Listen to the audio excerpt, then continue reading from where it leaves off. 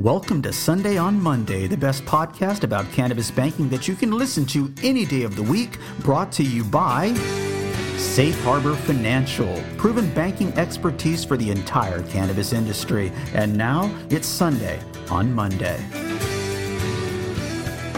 On this episode, we'll be interviewing Kim Seefried, Sundie's younger sister, affectionately known as Kimmer. And so I wanted to start by asking Sundie how she managed to recruit Kimmer to join the team. Well, the interesting thing is I really didn't have to talk Kim into joining the crew or being part of this team. It was something that just developed over the years. She was privy to a lot of information throughout the initial years of the project because she was my sister, and we talked, and she learned what I learned about the industry. And of course, she's got a curious nature of her own, and she saw this going on. And I think when the opportunity came up and we started the subsidiary, Safe Harbor, that it was a perfect opportunity for her to join the crew because she wouldn't be working for me directly, which created a good separation of family members. It just so happens now, since I have moved to the entity as the subsidiary of Partner Colorado Credit Union, that she does work in the same team. However, she still has a different supervisor answering to Amanda and not to me. So, you put these things in place to make sure there isn't a conflict on the job. I would venture to say that I could probably recruit a couple other family members just because they've listened to the progress over the years, and I think their curiosity factor is as great as mine, and anybody that is in the business finds it very interesting. And I think it's the interesting emerging market that really attracts people to the task and to the opportunity. I started by asking Kim, tell us a little bit about your career in banking. I actually started in banking in a credit union in Augsburg, Germany. So I had moved over there because my parents lived there. Sundie was living there. I had younger siblings that were there. So I started there. I started as a teller, worked my way up, and I became the overseas training coordinator, which I loved that job. And we had 7 branches, so I got to travel around Germany a little bit. And I only came back to the States after my dad got ill, and I wanted to be there for my family. So otherwise, I might still be there. So you were in Germany for quite a while then? 6 years. Okay. When I was in the Army, I desperately wanted to go to Germany.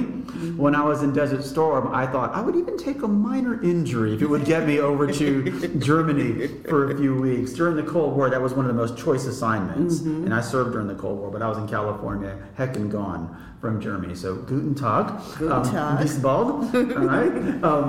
Early on, and I have a career in corporate training as well, sales training and things like that. And so that's what you do here. Early on, you onboarded, this is amazing to me, over 80 clients in 3 different states in less than 1 calendar year. Tell us about that.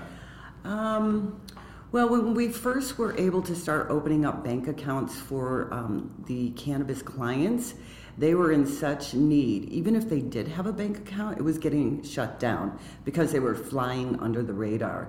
So we were getting like 45 to 50 inquiries a day for bank accounts. So we couldn't open them for all of them, but we did try to do as many as possible. And just because I saw the need, I felt like this passion to help this group. And so that passion motivated me, and I literally worked 7 days a week, holidays, just to see how many I could get open for them. And of course, it was a lot of due diligence and a lot of work, so I had to do it very thoroughly. So it was a lot of work, but I enjoyed it. That's a thread that's run through all of the interviews. People saw there was a legitimate need. You had people riding around in their cars with bags of cash and operating in a very unsafe way. There was one part of my life, where you're not living at home, you don't have a really great job yet, you get your paycheck, you cash it, you buy cashier's checks to pay your bills. It's a real hassle. This is all before internet banking and bill pay and things like that. It sounds like you were the same way. You took some pride in offering banking service to people that couldn't get it anywhere else. Oh, definitely. It meant a lot to me personally. I knew Sundie already had the passion, and Amanda and Kim had already started it in Colorado, and it was going so well, and they saw the need to go outside in different states. And that's where I developed my passion is, wow, the people that were contacting me. It was just amazing, the stories that I was hearing. Tell us about some of them. There was like a lot of stories actually with ex-military people that were having difficulty getting any kind of pain relief from, their struggles from coming back from the war. And so they definitely wanted to get into the business to see how they could help their local community.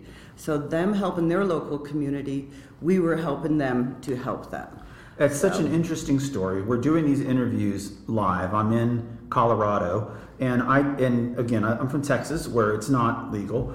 I did go visit one of the dispensaries on Saturday, and FBI or Texas law enforcement, if you're listening, I did not purchase anything. So if you're tracking me, you're welcome to stop me. All you're going to find is some Topo Chico water and some goldfish, okay? The kind you eat, not the kind that swim.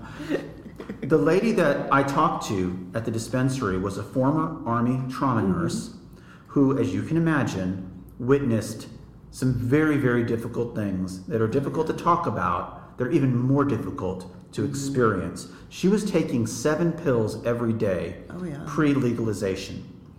She had to get out of nursing because, of course, the cannabis helped her with all of that without any of the side effects.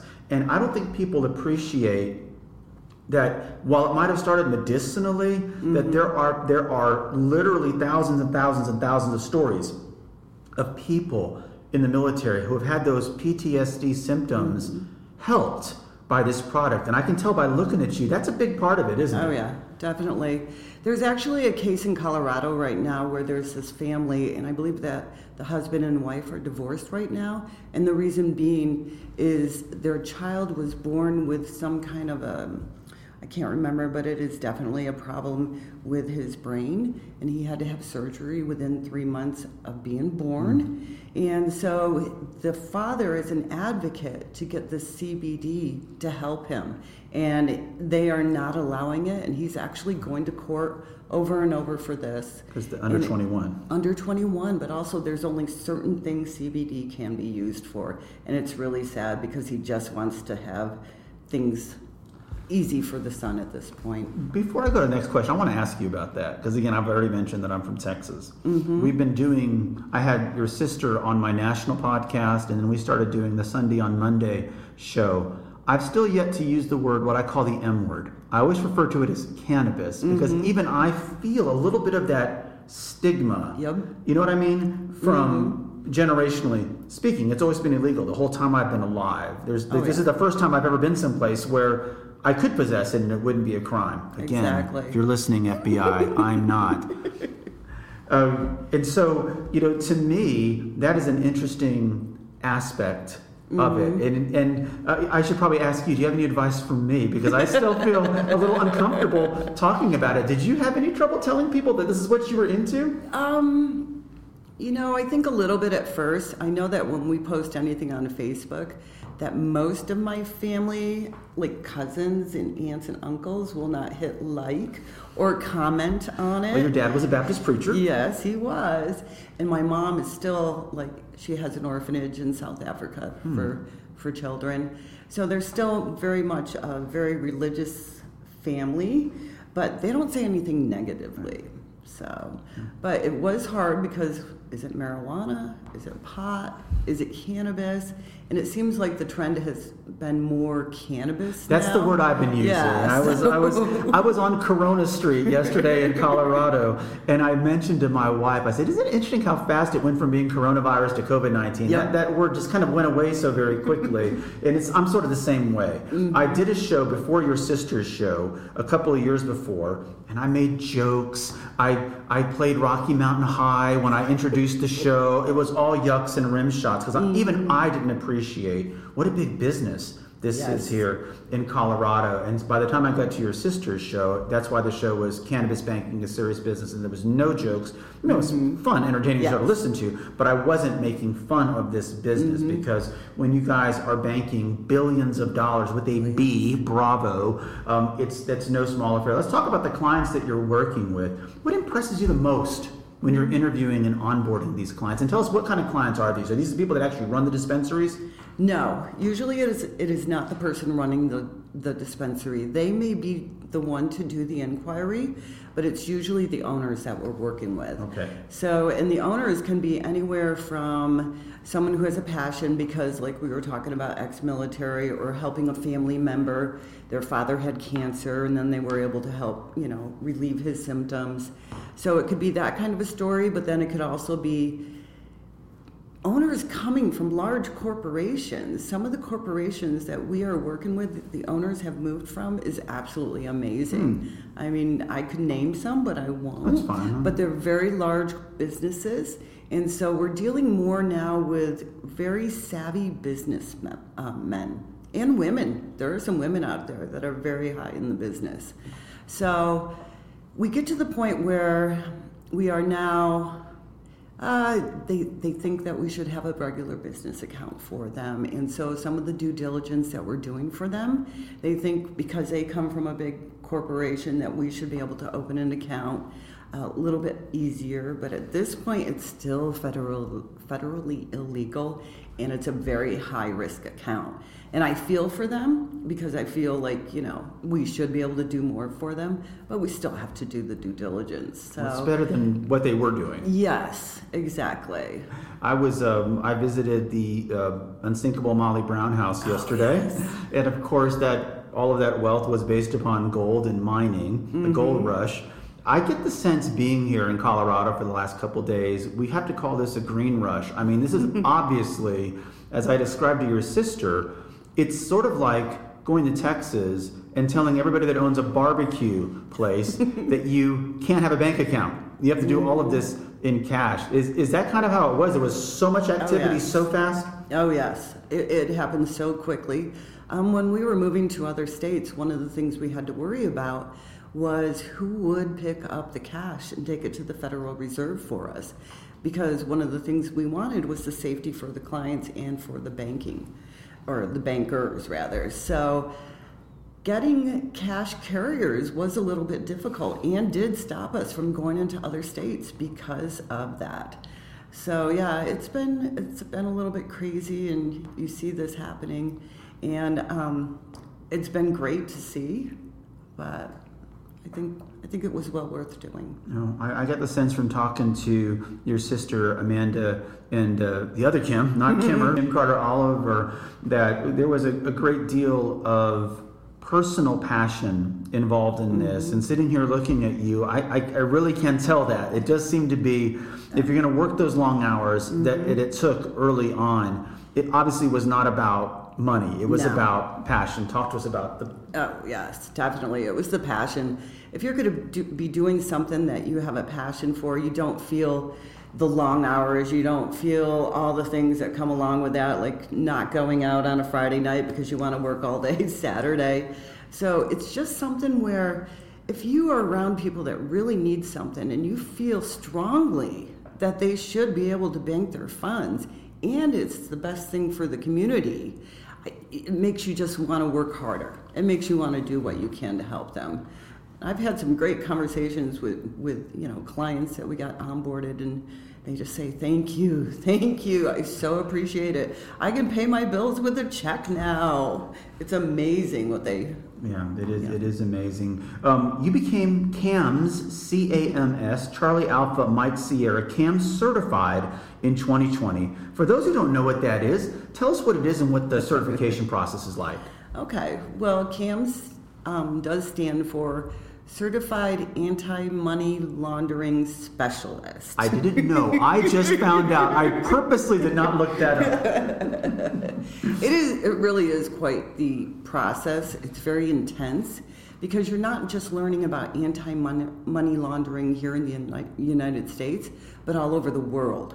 So there's a lot of memorization. There's a lot of scenarios that you need to learn. There's just so many different things. I mean, you're supposed to be able to fight crime and terrorism, and they are very good at laundering their money.